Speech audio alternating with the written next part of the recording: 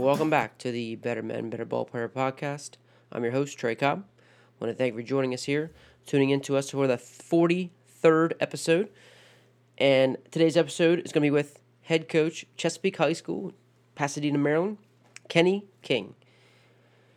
Kenny King, Coach King, got to know him for quite some time through the Maryland State Association of Baseball Coaches, the MSABC, which Ken serves as the president of the organization right now. Like I said, Coach King is the head coach at Chesapeake High School, one of the dominant programs in the state. And they continue to compete year in and year out. State champions in 14, state finalists in 10, 16, 17, been a four-time region champ in the 9 years that he's been there. And, just a first-class guy all the way around, first-class human being. And really fortunate to know Ken, met on many clinics, privileged to sit on the board with him at the MSABC. And, I loved talking to Ken, not only just from a baseball standpoint, but just life in general. It's a fantastic guy and a guy that I'm, again, just privileged, blessed to have in my life. So,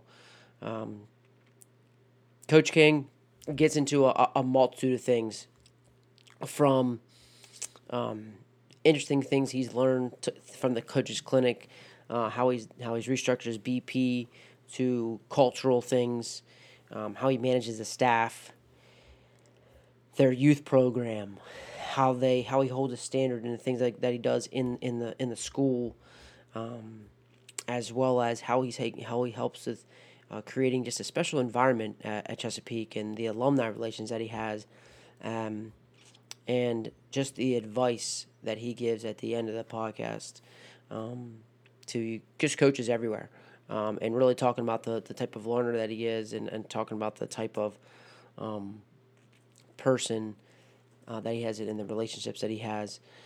And I just had a great conversation, and I'm hoping that you enjoy it. I know I'm sure you will.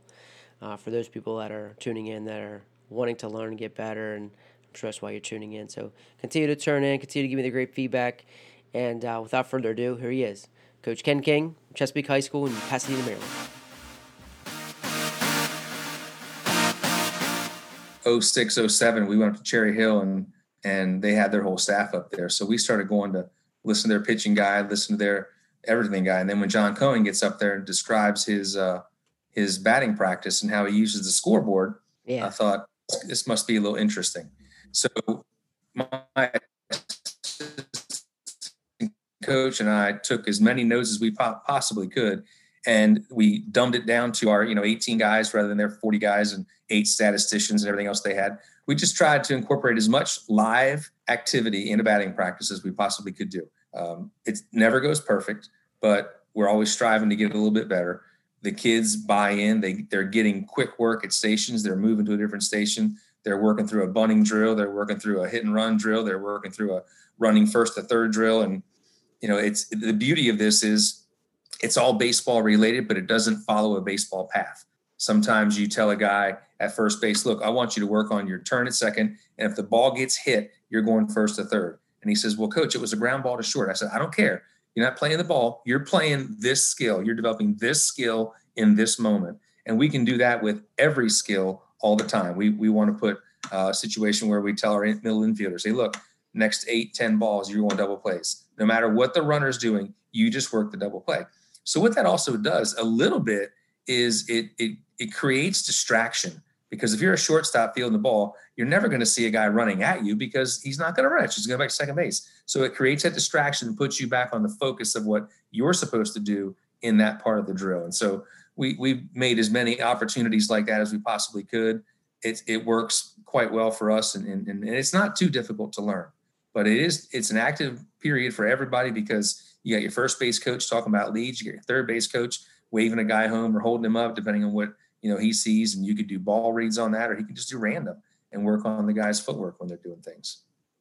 So how did you? Because I know, like you said, it took like 7 statisticians to chart. Do you chart all those things? How have you been creative with your charting and things like that?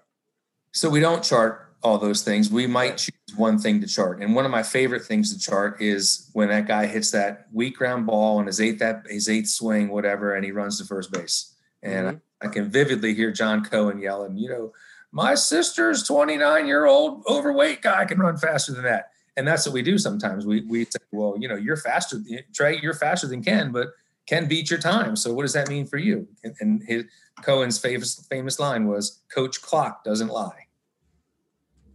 That's what we did a lot. So just getting the time from the guy's last swing when he runs live. Yeah. Right. When he's supposed to run live. Right. Yeah. So like, I love that. So, have you, so how did it, like your goals? So you typically will set hitting goals within that batting practice as well, right?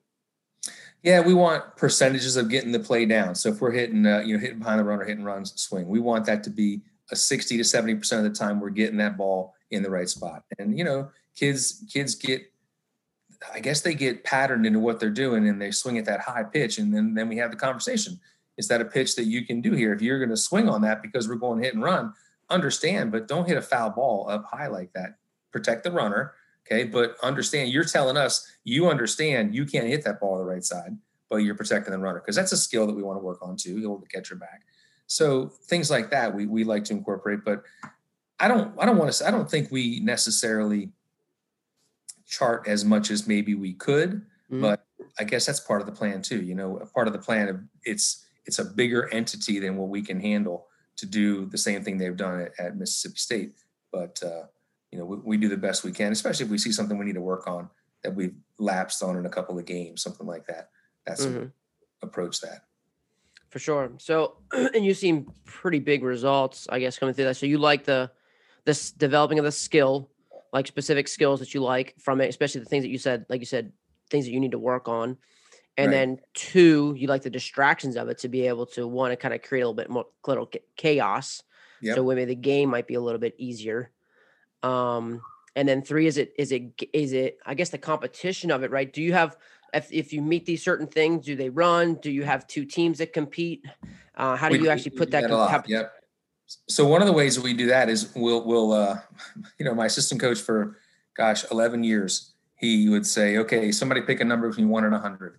And 99 times out of 100, he's picking his own number that he wears on his back, and the kids don't pick it up. So years go by before kids pick this up, but it's pretty funny. So we'll have 2 players, and then we'll either say today, all right, you're going to pick your team back and forth, or sometimes we say, you're going to pick Trey's team, and Trey's going to pick your team.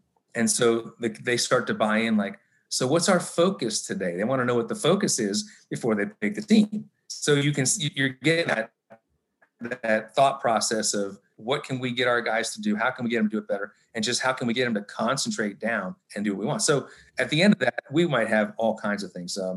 We've had clean up the field. We have these things we call triangles. We go from home plate, right field pole, left field pole, home plate, and we got to get it under 50 seconds. Okay. So we might do something like that. Just some sort of a reward system, because they love to compete. So I think the better you can make that, the harder they're going to work to get it done. And they're always jiving you, hey, what's our score? How many did we get? And we never tell them to the end. We make them sweat it out. Well, so you were using the scoreboard too, weren't you? Were you able to incorporate that? We tried to use the scoreboard once, but it didn't work. Didn't work at all. Plus, we don't have the scoreboard that Mississippi State has. Well, yeah. Not many in America do. Yeah, trying to keep track of the things. And in the innings, the runs per inning, you can only go to 9. So if you get 9 base hits, that's all you can record. Then it goes to a 0. So we had some limitations on that. But sure. To get all that out, the planning of that probably never came through as well as it should have. And hey, that's on me, right? Yeah. But so what were some of the things? Okay, so like another thing, that I just think it was so unique too. And what I guess people might not know from outside of the state is thinking of, I think, how unique you guys warm up and throw the ball around. And how everybody's getting those kind of more different types, more throws and things like that. Where did you come up with that? Could you, walk us through a little bit of that, and just to kind of show everybody, just that uniqueness? Where did it come from? Like what? And I think just you being creative and you being the teacher, you always try to find these different ways. And I think that's pretty unique. Well, I would love to sit here and tell you that I'm going to take credit for that. And I do a lot of things, but that was totally my assistant coach. He had been using that with his youth team for many, many years. And he basically just kind of came up with a system where on every situation on the infield, if we do it's a 4-circuit rotation. If we do the 4 circuits, then every infielder gets to make every throw he possibly need to make. And we incorporate tags in that. We incorporate throw behinds with the fake throw, double play to first and swing to third. We incorporate everything we possibly can do, including our first and third pick series from our catchers. We incorporate all of that into a 4-round system. It usually, if we do it right, that we can get the 4 rounds done. I think it's in like 102 is a pretty consistent time, but we're making 75 throws there, 70 throws. I could count them up, but it might not be quite that many, but we're making a lot of throws and the kids are active. They're always moving. We get them talking in that respect as well. And it's just something that, another competitive part of practice that's not part of the batting practice drill, but another competitive way to charge them up and prepare them for when the pressure's real. Yeah, well, like you said, they're making game-like throws too, kind of getting used to what they're getting ready to do. Will you compete again, you'll just pick teams in that situation. You'll pick teams and they'll kind of compete against each other like that to see who can get it done the cleanest, who can get it done the fastest? I don't think we've ever done that. What we do is we basically put all of our infield in there. So we generally have a couple shortstops, a couple second, like everybody does, a couple third, a couple first, but we just put them all out there and they rotate through. So if we have 3 third basemen, then they're following the path. They know what their next throw is, and they step in there and make it. And we keep going. Can you take us through the circuit? Can you take us through what the four things are? Do you mind divulging a little bit into it? Ooh, that'd be. I'll tell you what. I'm ready to just get back into baseball. I want to see it. I want to feel it. You know what I mean? Well, I can send you a video of it, but that'll be a little better descriptive than what we do. But we have so our first series, I think the catcher starts with the ball. He throws the ball to the second baseman at second base, who completes his double play. It'd be like a 2-4-3 double play. He throws to first base. First base will put the ball on the ground, pick it up, and start a 3-6-3 double play. Then the first baseman throws across to third. Third baseman makes a charge at home. Part of our pick series, we have our shortstop coming kind of at an angle towards the mound. Catcher throws the ball right there, and depending upon what the second baseman says, he lets it go or catches it. And if he catches it, he's going home. If he lets it go, then we're doing our fake double play at first, going to third, and third's coming back to home. I think that's how the first one goes. I haven't been in the infield for probably 4 years, so to ask me to get any more of those, that'd be a little tough. I think I'm going to be presenting this at the PCA conference next year, so I will have it sketched out by then for sure. Sweet. Yeah, because like I said, it's just something really unique, and I think it's so purposeful, when you see you guys do it, and it's something that you're like, wow, like you get that feeling when you see things like that, like these guys are well coached, and that's what everybody knows coming in to play Chesapeake and you, that these guys are going to be well coached, they're prepared, and something like that comes out, you just know that these guys just aren't showing up to play. These guys, we're going to have a dogfight in our hand, And I remember talking to Mike Fraunfelter. I had to tell you this story. I don't know if you heard it, because he did we had a conversation about, I guess it was 3 weeks ago. He came on, and I don't know if you know this, but when his first year coaching, his first 3 games was against Lowry Senior at Jefferson, Bernie, and then you. That was his 3 games at Fred Urbana that he got to play with. So I'm like 3 Hall of Fame guys, and he got to come down and play you and how tough you guys are. And I was just, he just had nothing but great things to say as well about you, buddy. But cool. Yeah, man, so anybody who wants to get into that, man, needs to reach out, because it's something to see. And I think it's so purposeful, especially, me just loving infield as it is. I love to see things like that guys are making plays. And I love the little wrinkle you have in there. You said, if he catches it to go home or he lets it go through. So even they're still making decisions within that, like so game-like.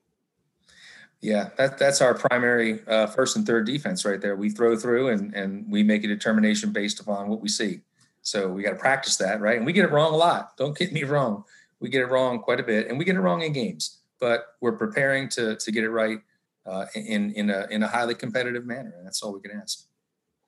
Yeah, I mean, so you said that you have your one assistant. You said he's been there with you 11 years. So and he's basically in charge of the infield, right? Yep. And then so what things are you? I guess are you in charge, most of charge of the pitchers? Like how do you manage the staff? I guess what I'm kind of getting at. So that's a great point, and I'll tell you what. This is something that I did wrong when I first started coaching, and I think I'm doing it right now. I'll take you back to Eastern Tech, 1996.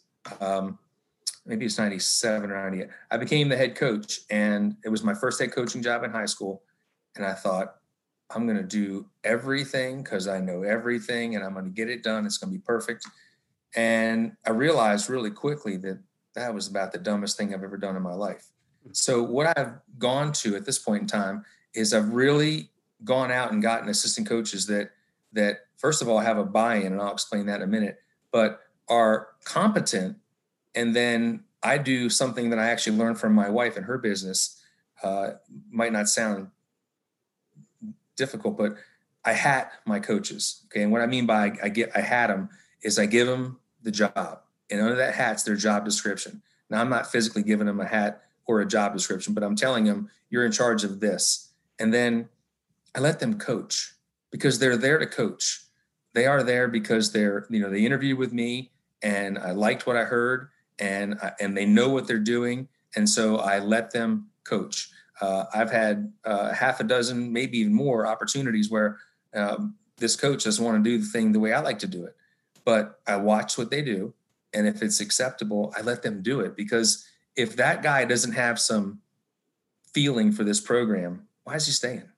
He's not going to stay. Then you got to find somebody new again. So one of the unique things about our program, we have 6 coaches total. Awesome. 5 of our coaches played in our program. And one of them goes back to graduated 83. And awesome. the last 2 have actually played for me. Nice. So 5 of our coaches have played in the program. Our other coach had a son who played in the program.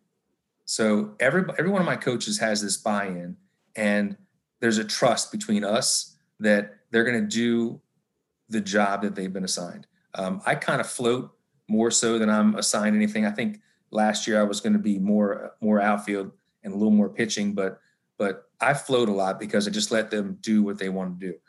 My top assistant who left after 19, the one who had the infield situation, he liked to do infield and pitching because we seem to have a lot of years where our infielders were our pitchers. So sure, I don't need a lot of help, and this way I can monitor the throws a little better. So, we listen to what they say. I listen to what they say, and I let them do what they came on to do. If you bring a coach on and don't give him responsibility and don't give him some leeway, I don't think he's coming back. And I learned that from Jim Sims, who MSABC Hall of Famer at our school like 26, 27 years.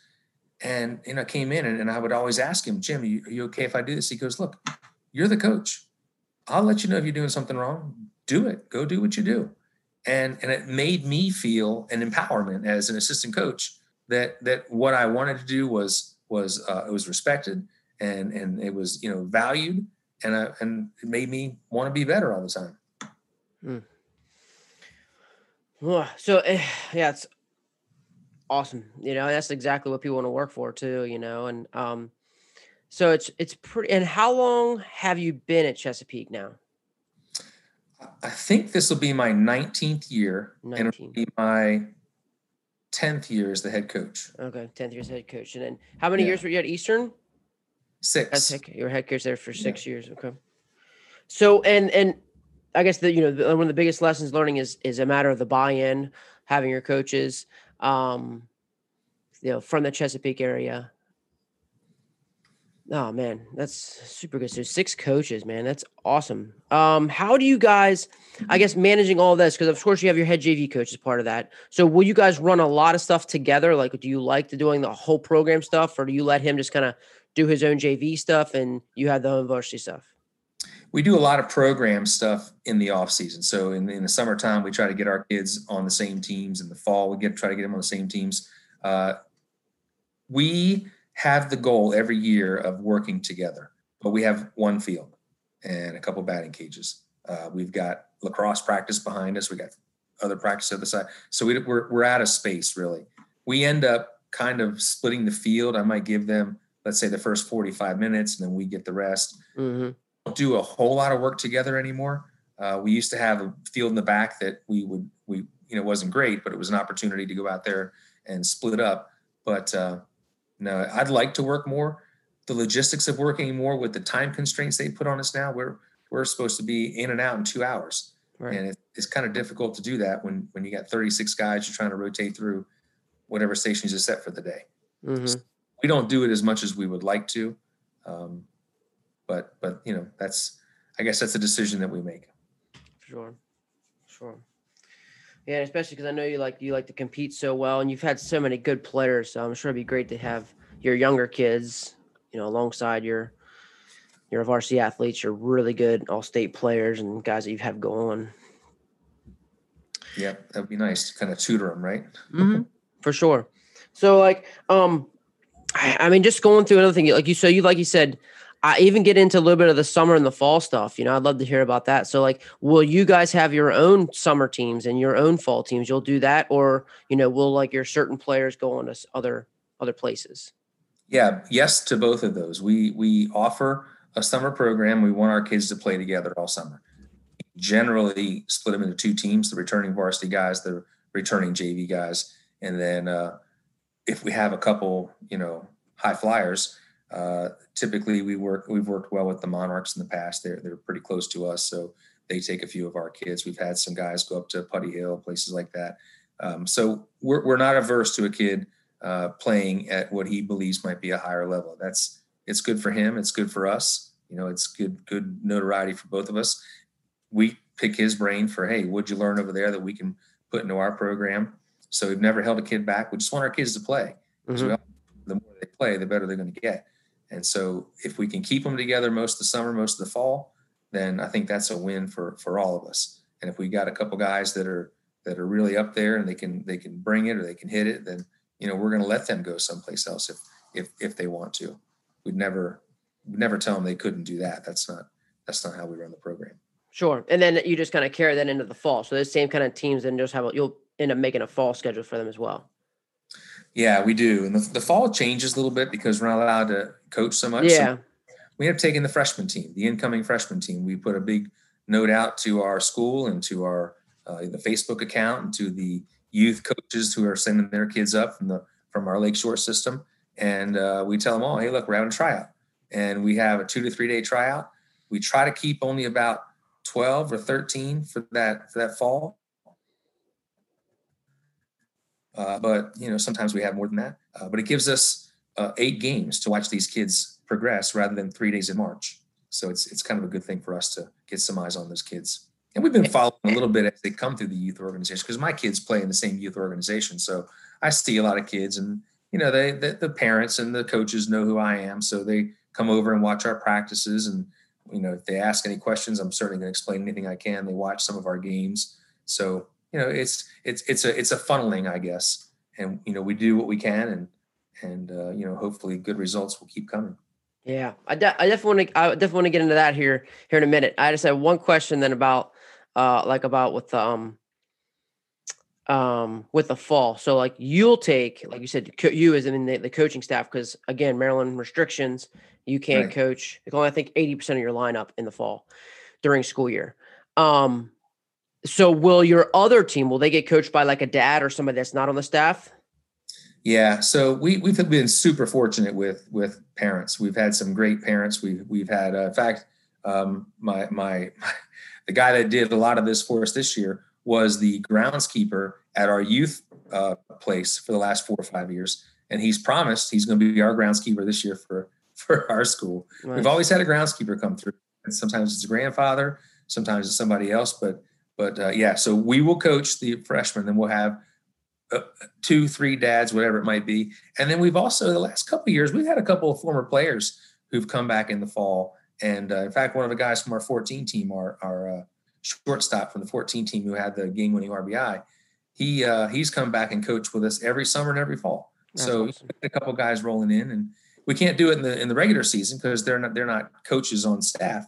But in the fall, there's no restriction because we play with the Lakeshore banner, so they can come in and coach. And that's to me, the next guy that leaves, I'm looking for this guy right here who's been a part of the program, has success, coach with our fall, come on board, let's go. And that's how we try to do it. That's awesome.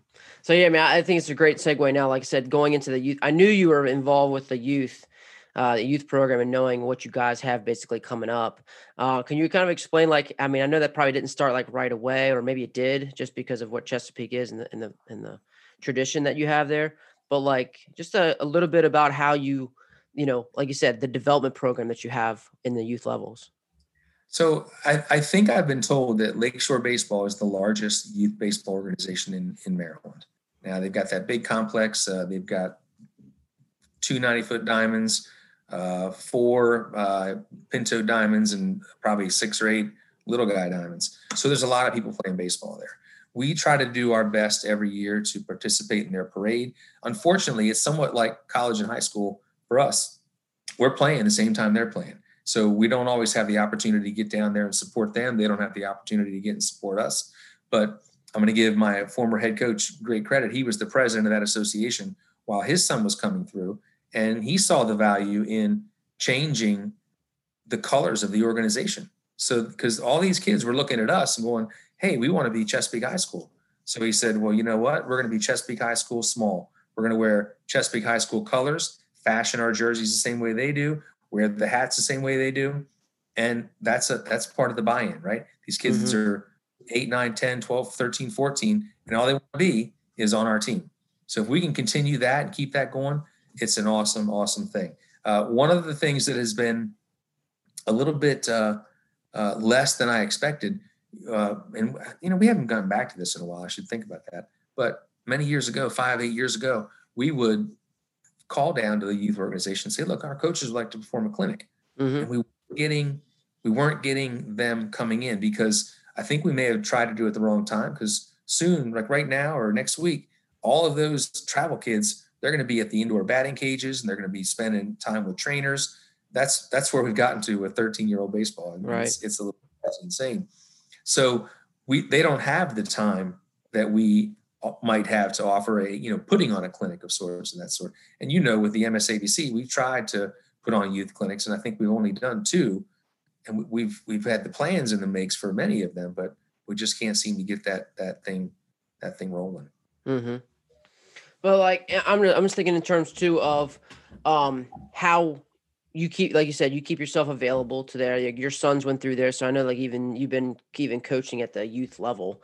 And I guess that helps you kind of keep your kind of hand on kind of knowing what's coming up. Yeah, it does. And then, so did you find that hard to do? Like, was that something that, like at Eastern, were you able to do that over there? Is that part of that, or is that something that really like just lends itself better at Chesapeake? Well, I also grew up in this community myself when we moved here when I was 13 years old. But I went to school here myself. When I went to Eastern Tech, it's a total different geographic dynamic. Yeah. So I probably couldn't even tell you where 3 baseball fields were outside of the one I played on. But here, I've known this organization. I've known the people that they play. Anne Arundel County it's kind of been known as a hotbed for baseball for a long time. So I know a lot of different places around here. So certainly it was easier here. It was set up before I came. It continued under what we do now, and it's going to keep going because 90% of those kids are going to come to the school. So they all want to take that natural progression. And, it certainly helps that we've been successful and the kids see that and they want to come and have that kind of success. So, it's one side helping the other, I guess. Well, sure it is. Yeah, because they're only becoming better themselves, which is helping the Lakeshore program. Absolutely. Yeah. Absolutely. But they all want to wear the baby blue. Yes, they do. Yeah. Even me. It's my favorite uniform. Yep. Well, that's great, man. Super good. Yeah, it's just where I'm just thinking of like, and I guess you said like you kind of do you feel like you came in to this running, or how has your culture maybe changed? Has the culture always been there? How do you feel like you've helped develop and push the culture where it is now as Chesapeake being one of the dominant programs in Maryland? Um, I, it's a tough question, but I appreciate that. I think our culture has changed. I don't think it was bad or wrong, but I think it's maybe adopted more of my personality. And one of the things that makes that easier is that I'm in the school. The former head coach, Jim Sims, was not in the school. He wasn't a teacher. So he had that disconnect of the 7.5 hours of school day. I'm connected all day with these kids. I think that what I've done is I've made kids feel like being in this program means you're important. And if you're in this program, you're important to me. I do a lot during school with these kids that I think helps our culture. So, one of the things that I like to do, I get in contact with our academic advisor and I get an email every Friday of all their grades. I get every class, I get every test they've taken, every quiz they've turned in, every homework they didn't turn in.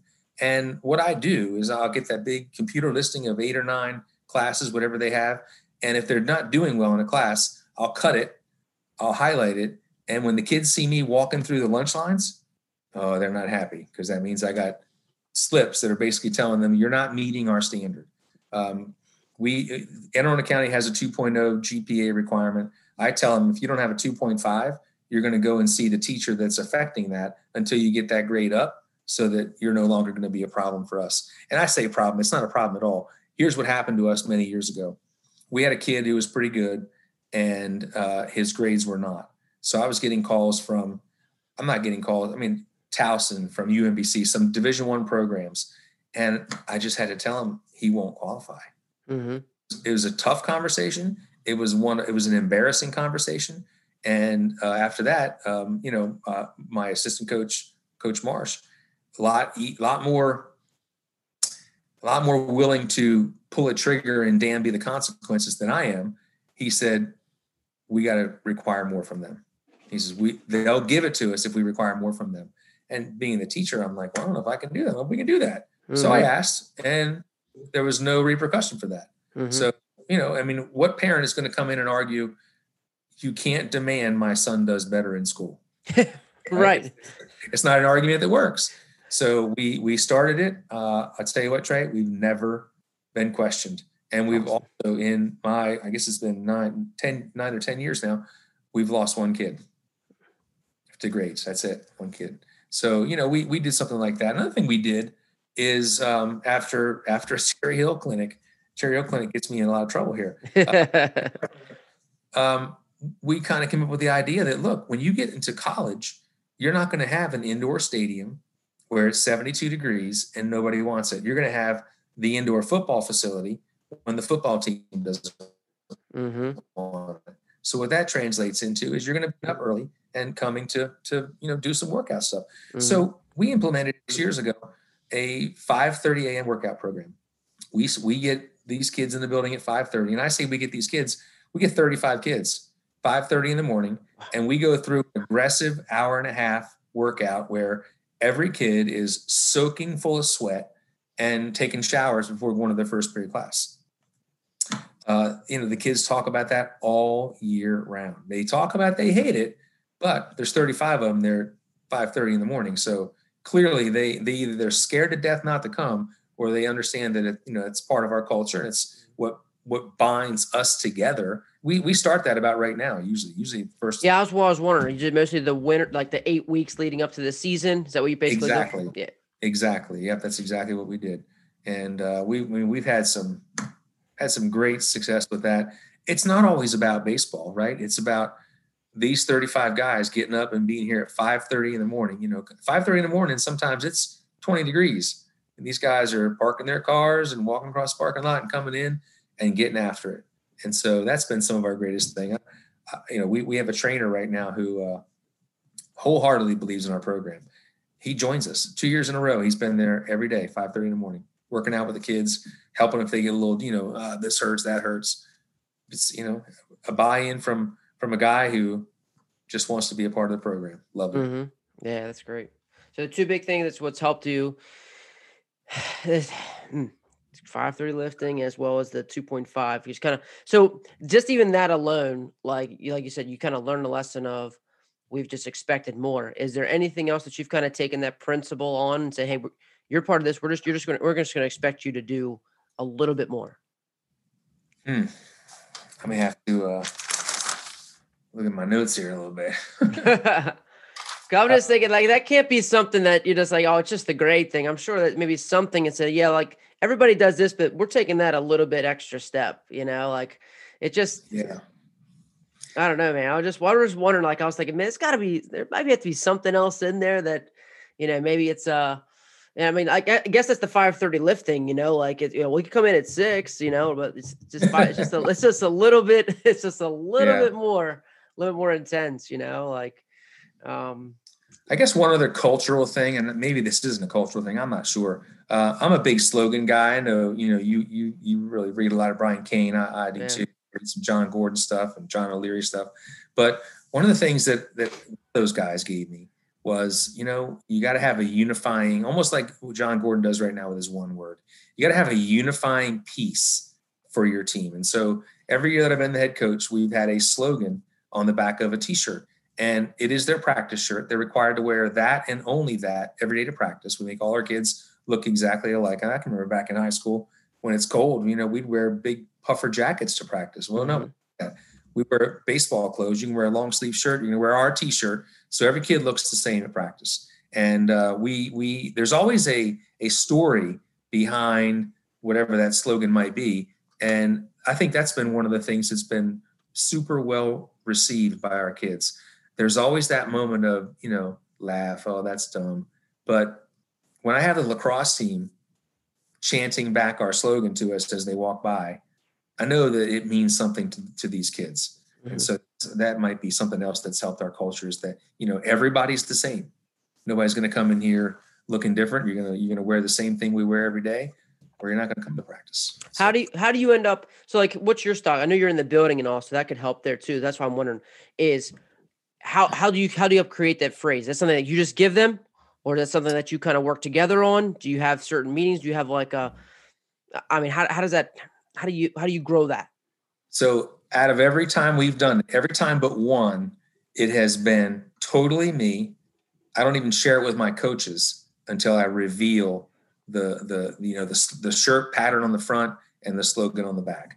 One year, I had a senior said to me, he came to me and he goes, Coach King, do you mind if I put something on the back of the shirt for a slogan? And I told him it depends on what it is, but he came to me and asked me if he could be this guy that did something nobody's ever done. It was on the shirt. It didn't matter what it said. Right. He wrote on there, believe or leave. And so, it's been a great thing for us, but it's always been me. And I've been searching recently because I'm still keeping my fingers crossed that we're going to get in there this year. Yeah, hope we do. I hope you guys do for sure. So that's I would totally agree. No matter what that kid would have said, like just the amount of ownership that took, I'm sure that you guys are successful, and that guys, I'm sure is even successful to this day. That's awesome. So, oh man, so culturally, awesome stuff. We get in a little bit. So, anything like you've done really well at Eastern Tech. You're president of the association. Your guys are always at the top of the heap in Maryland. Like, what for you? It continues to drive you, to stay at this high level. It continues to drive you and to keep Chesapeake at this high level. Well, that's another great question. At first, I kind of speak from the heart. I moved here when I was years old and got uprooted from Southern California where everybody wants to live. And I'm not sure why anymore, but everybody wants to live there. It's great places, this, that. And so when I got to Chesapeake High School, the head coach at the time, who has passed away by now, but the head coach at the time kind of made me feel a part of that family because that's the culture he was trying to grow there. And I don't know that as a 12-year-old, as a 13-year-old, maybe I could even understand that. But as a 14-year-old and a 15-year-old who just been transplanted 3,000 miles across the country. And this is what you got. This is your friendship, this baseball team. Okay. I really appreciated that. And so that drives me still, knowing that the vision he had for the program, what Jim Sims did for the program, what everybody ahead of me has done for this program. I feel a responsibility. I've made a lot of connections with our alumni. We've had about 5 alumni games. I don't know if you've ever been a part of one of those, but man, those are when you're talking about bringing guys back from 25, 26 years ago. And I got one kid, one guy telling me he shows up in jeans. And I say, Curry, you got any sweatpants? He goes, nope, I got jeans. He says, and I got my cleats from high school. And he pulled out a whole old set of spot built, the ones they used to have to rivet to the bottom of the shoes. Oh, yeah. But we had 35 guys there that day. Wow. And we had 35 guys the next day writing me how sore they were. That's why I want good things for this program, because some kid might be just like me and really need that affiliation with that program. And it might be a stepping stone for going on to coach baseball in high school at his alma mater, because it was for me. That's right. Oh, that's awesome, man. That's awesome. I just, I know I'm kind of off the cuff there too. Like I said, I'm just thinking of things. It's something I've always kind of thought, like you keep moving, and you see these guys that, and you just looked at it and you wonder what is driving it. Well, there's a fire there, and it's something that I was just something that I was just wondering. It just keeps you going, and it's awesome to hear. But yeah, it's great to hear your why, your purpose is there, and trying to help out the everyone there, man. So it sounds like a great buy-in from alumni. Do you do anything else besides the alumni game to help with the alumni? Do you is there anything else that because you said, it's such a kind of a tight-knit community, or is there any other kind of things that you do to help maybe bring in more alumni support? So we have a Facebook page and a Twitter. I'm self-proclaimed. I'm not the best technology guy, but I put results of all of our games. I put on there if good things happen to our players. We had a kid, Spinnenweber, this past summer, I guess 2 summers ago. He was given the opportunity to play in an independent league, and so that was a good thing for us. So I try to communicate with social media as best I can, but there's a big gap in the middle of our alumni that I still don't quite know how to reach. It's kind of in between the time that I was there and I got back there. So that's the years that I'm trying to get a little more touch with. I'm hoping that word of mouth will do that. And we're going to try again to get an alumni game here either this summer or next summer, in hopes that we can, make it happen. We stopped doing it every year. The attendance was down a little bit. And the last game we had, I had to catch for both sides. Ooh. I was not prepared for that. So that was a tough day. That was probably a tough week. I know I've been struggling with. We weren't going to do it every year after that. So yeah, we're going to do it this past summer, and obviously, things didn't work out. So you like to do yours during the summer, huh? Yeah. Normally, I've just seen guys have done them during the Easter break, the spring break there, trying to get a game in here and there. But I still have to coach, so yeah, I can't be getting all sore and turn my on a base or anything like that. Right. But, yeah, the summers work for us. Sure. Yeah. And it's interesting because our umpire group, I always try to pay them for working the game. They're like, no, this is too much fun for us. We're not. Mm-hmm. So it's a great idea. If you don't have an alumni game, it's a great idea to put one together. You'd be surprised who shows up. Mm-hmm. Shoes that we're wearing. So that gets me thinking about like fundraising and things like that, because I'm sure that, maybe you probably tie a little bit of fundraising maybe into the alumni game. Is that an opportunity to do any fundraising? And would you like to speak on any kind of, unique maybe things that you've been successful with? Because I know you've had to, I know you put money into the facility. Your facility's gotten better, and at the swamp, like you like to say. So how has that been able to? Has the alumni game been able to create some fundraising opportunities, and what other ones have you been successful at? So the alumni game has raised some money for us, but it's not probably as you think. We told the guys we'd like you to give us $15, and the shirt that we got them was probably $14.50. So we didn't want that to be a money making thing, but also wasn't going to give change. So asked them $15, and some guys gave us. One guy gave us 500, and that's really all that. We didn't ask for any money. I didn't do it for money. I didn't have that as my primary goal. I realized that you can do that, and some people will go for that, but it was more important to me to get them back together and just have fun. And so we did that. But as far as general fundraising goes, I'm going to have to tell you that Lakeshore, our youth organization, gets these guys in a fundraising mode way before they get to us. So then when they come to us, it's not are we, it's what are we doing? And so we've done all kind of things. We have sold the little tickets, we've sold the coupon cards, we've sold the coupon books, we've done all that stuff. The fundraiser that seems to work the best for us has been just an online donation platform. Yeah. You basically, spread out from each kid to Uncle Jim to Uncle Joe to Aunt Susan and whoever else they want to do, and it's been very, very good for us. And as you know, as a former high school coach, the time that it takes to fundraise is the part that nobody likes. Well, the online platform it's super fast, 30 minutes to set it up, and then 2 minutes to check it whenever you want to check it. So it's not really a big deal at all. I've really forgotten a lot of the other ways that we fundraise. I'll tell you what we did one year that was hilarious. I've had the same girl cut my hair since we were in high school. She was in high school. I just went to her a couple of days ago, right? But I said to her one day, I said, Donna, I need to use you as a fundraiser. She says, what do you want? I said, I want you to do a haircut fundraiser because I want all my kids to cut their hair. And then what we'll do is we'll sweep all the hair up, put it in tennis ball cans, and we'll put out pledges, $1 per inch or whatever. I think we made like $700 on that just from kids getting patients, but just shoving their hair in a tennis ball can and measuring it.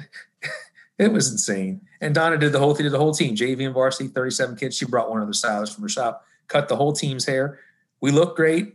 I don't know if we played great or not, but we raised some money on that. So it was fun. On the length of hair. Yeah. That is unbelievable. That is hilarious. That is pretty funny. That has to go down as one of the unique, how do you even think? I think I'm going to fundraise on hair this year. We just needed to get haircuts. And I thought, let's see if we can make money while we're doing it. That's awesome. That is great. Oh man, Ken, that's creative. That's creativity at its finest. Right. That is public school creativity, high school creativity at its finest right there. We need haircuts and we know how to get a couple baseballs. we're gonna oh, it's awesome. That is awesome. Classic. Like that's classic, man. That made it right there for me, buddy. Oh, I knew this conversation was gonna be awesome. I knew it. Yeah, I myself thinking of that. Bumped it up to her last night. Well, it's kind of hard. We're both wearing masks. She's trying to cut hair with a mask on. Yeah. Yeah. Oh man, I'm with you. That was good. That was great. Yeah. Oh shoot, that's good. So man, is like if you would say that, I mean, honestly, like you're so. For me, I always think that I don't know. It's my perception of it. I'm a well-rounded, great guy, just first class all the way. Like, what do you feel like in your program, like that you do the best? Like, what do you feel like that it's something that you would hang your hat on, that you would say, this is what we do? I think the thing that I do the best is make kids feel wanted and included. I want them to know that, it's important to me that they're a part of our program, and I want them to feel that they want to be a part of the program for a long time. And, we do that with, the great checks to do it all year long. I mean, there's people that don't even play baseball and they see me walking through the cafeteria and they start hooting and hollering because they know what's going on. But as much as they don't like that, they love that. They love to be held accountable. because that means they're a part of something. And so creating a situation where I think they're a part of our program is maybe the best thing that I've done. You know, the unification of the slogan on the back of our shirt, the 5:30 workout. We get alumni who come back and play in our alumni game. We get guys who come back and coach in the program. So we're doing something right there. And I don't know if I've got my fingers on all the hot pulse points, but I feel the way that we just keep telling our kids and over, hey, you're special. You're a Chesapeake High School baseball player, and you're going to be expected to be a little better for that. I think it's a good thing. So almost like breathing life into those, and just really think about building a culture is really what you feel you can hang your hat on for sure. You know, and Yeah. it speaks for itself. I mean, honestly, it just speaks for itself. You know, the way that how you guys run your business, and people come in to play Chesapeake, they know they're going to be in a dogfight, and because like you said, your kids are bought into that, thinking that that's what they do. That's who they are. Hey, on one side, we're trying to build better men and better ball players, right? Yeah, man. That's been. I got it to a point. I think it was like 13 or 4. It might have been 14 that year. Like, it's got to be more, And it was just that magical year. We kind of caught the lightning, but it was still like the first year we did a book study. First year, kind of like what you said, is making it like this is what we're about. But it's also the first year when I had a kid come to me and say, "I want to. We want to breathe life into win a championship. I want to talk to the team about this." Like, we had a little bit more ownership too that year.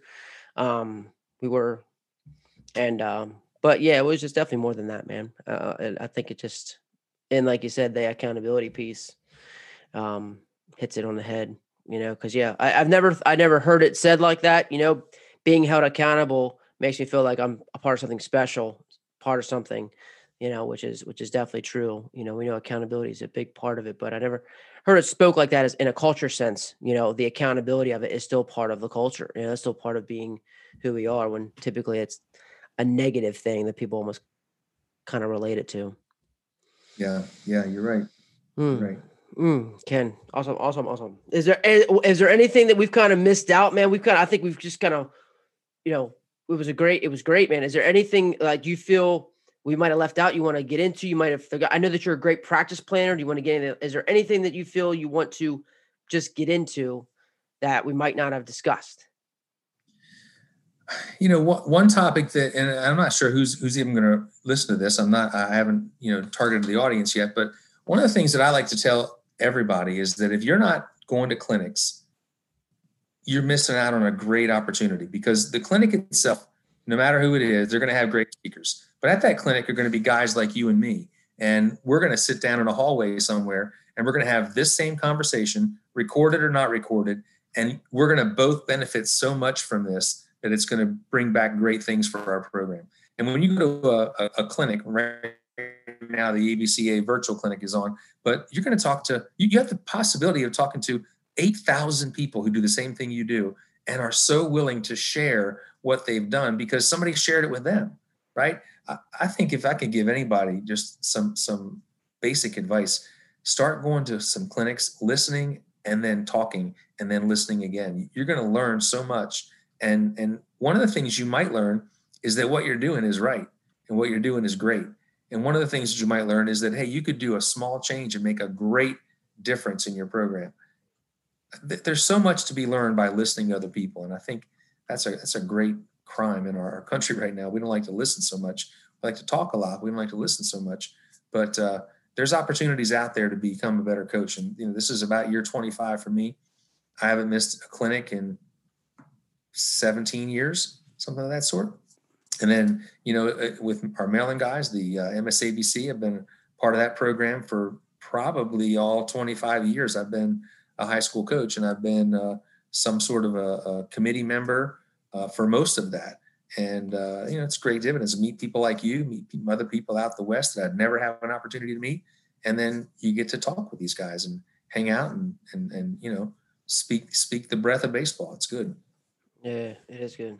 Now, that's great about advice. There's definitely guys who I think just the feedback that I've been getting, and guys that have been listening, just feel like Like I was talking to Andy Baker at Middletown, like he just feels like he wants a clinic, and that's what he's kind of liked about this is Mhm. because we've been getting into some nuts and bolts of things and where he could hand it to his staff and say, take a look at this, this. So I think that's extremely valuable. And I love how you said about going to a clinic a lot of the time just validates what you're doing well, because I know we all want to, I know for me, it's always a matter of I'll try this and I'll try that, but it really just validates like, look, what we're doing is good.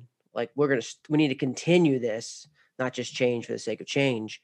But I agree, wholeheartedly agree about to be able to sit in a corner, grab a guy walking out and just being able to touch base with him and network is just huge. That's a lot of reason. Like for me to start this was been fortunate to network. Get guys like you and just guys I've learned it from clinics and just talking base. And then all of a sudden we got his number. All of a sudden hey, what do you think about this? Here's a video. And it's been. I think it's what's great about baseball coaches. Yeah, I agree. Yeah. Well, I mean, you kind of touched base about the MSABC. For those guys who don't know, it's our state coach association, and you've been a part of it. Like you said, a long time, and I was part of it every year. Every year that I was a head coach, and since then, so been 13 years now. What would you like to speak about? About the importance of a coach association and what the association can do for you as a coach, as well as for other coaches. Okay, great. I think that the first thing the MSABC does is it gets people together like you and me, and our counterparts all over the state. Some people come to meetings, some people just come to some of the events that we have. But the core of the MSABC is to put our high school players in front of college coaches. We've been doing that for a long time. It's kind of built itself up to playing most of our games now in professional stadiums. We're sometimes getting well. First of all, I think we service about 1,000 kids a year. That's a big number. About 1,000 a year attend one of our events in some way, shape, or form, and some of them attend 3 and 4 of them. We're getting the best high school coaches in the state are supervising these activities. We're getting sometimes 30, 40, 50 college coaches to come in. You're getting coaches from Virginia, from Pennsylvania, from New Jersey, Delaware, West Virginia, Maryland. So we're getting kids in front of college coaches at zero cost for the kid. Doesn't cost the kid a penny. Okay. And we're putting together teams that we think are the best in the state for the year. We call it our preseason all-state team. We end up putting together teams at the end. We've got 4 different games that we play where we pit juniors against juniors, seniors against seniors, freshmen, sophomores against each other. Our crescendo event is the Brooks Robinson game at Camden Yards. So we're doing a lot of great things with kids, trying to get them in front of college coaches and getting them playing on some of these great facilities so that they can then continue on with their baseball career. And we're not doing it like some people are saying, hey, we need $500, $1,000 to let you play in this event. So I think it's a great opportunity for coaches to get involved. It gets you in networking situations like this. It's certainly better in the real world, but we're coming back to that very shortly, I hope. So we'll get that sense together, and that's a great learning opportunity as well. So it's a win-win for everybody involved. Absolutely. Yep. And I love how you said there $0, and that's one thing even goes to, and it's a shame that people have to associate money with what might have value. But that's an extreme value.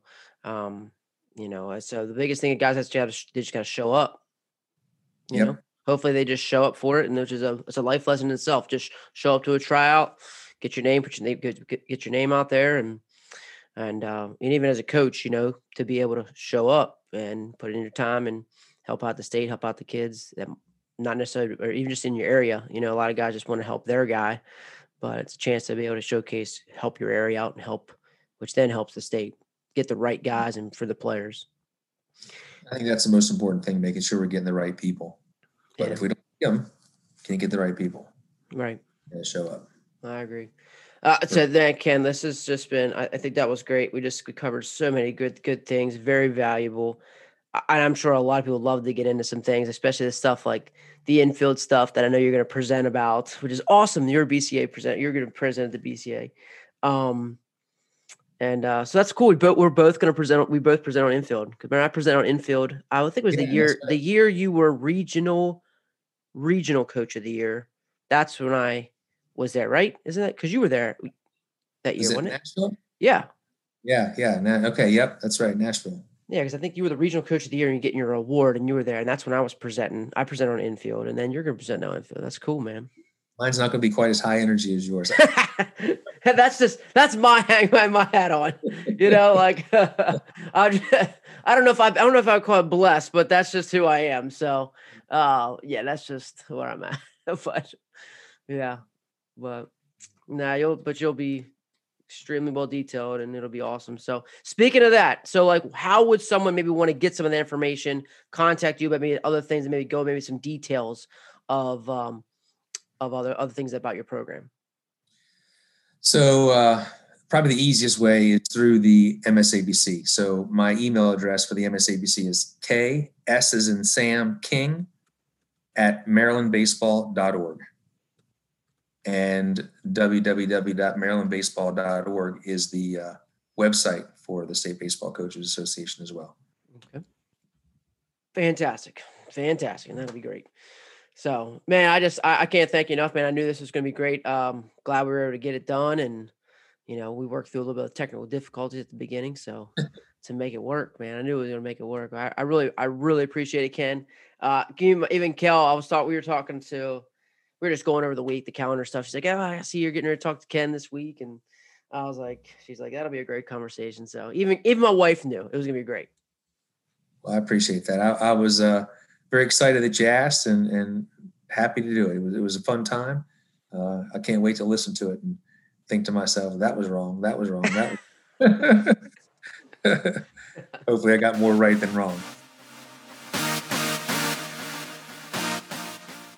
Head coach, Kenny King, just knocking it out of the park. I just love talking to Ken, and been somebody that I really look up to, and really glad I was able to get a chance to actually record a conversation that we had, talking baseball, and talking the great things that he does in his program. But I love the standard, man. I love him walking around the lunch, walking around at lunch, and him having those piece of papers and those kids know. Always envy that. I think that's really a difference maker too. I was never had the privilege of being in the building as a head coach. Taught middle school for the last couple years, and on the same campus for 9 out of the 11. At the elementary school for 5 years, and then at the middle school for the last 3 there. And but just being in the building, there's something to it. And like that's the thing as Coach King talked about, he talked about how he's able to be in the building. There's there's a little bit more you can do. You got to get your handle on them. People can see that what you do is just a little bit more special. You're making it more special. You're holding kids more accountable. You're creating a better environment that kids can see and they want to be a part of that, and it makes them feel even more special. And just like what anybody does, that's great culture stuff. And I fully agree. It seems like that's like he said, that's what he feels like he does best is making kids feel that, and it was just a great conversation. I really enjoyed it, and lessons learned. For me, is continue to make it feel special wherever you are. Hold kids to a higher standard. I love how you said that how the accountability makes it more special. I'm going to hold you to a higher standard, and that's what makes what we're doing special. Knowing that I'm holding you here, I care about what you're doing, and that's what makes it special. That's what makes it important. And and he couldn't even be more right too about going to clinics and learning. And I think that's where.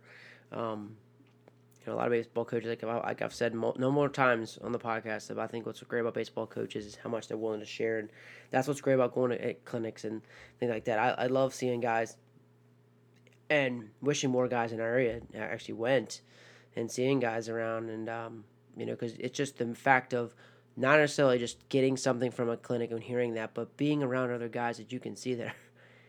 are just as passionate and willing to share and want to talk baseball and want to talk how you doing, and it's just some of the best things about it, just the networking and being around great people.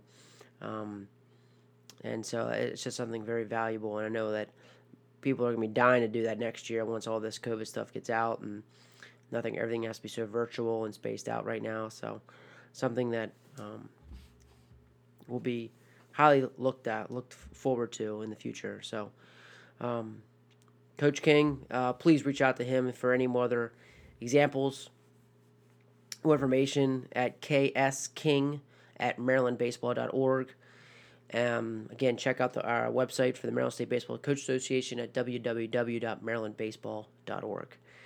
Again, thanks, Coach Kenny King, for a great episode, some valuable information. And until next week, keep getting better.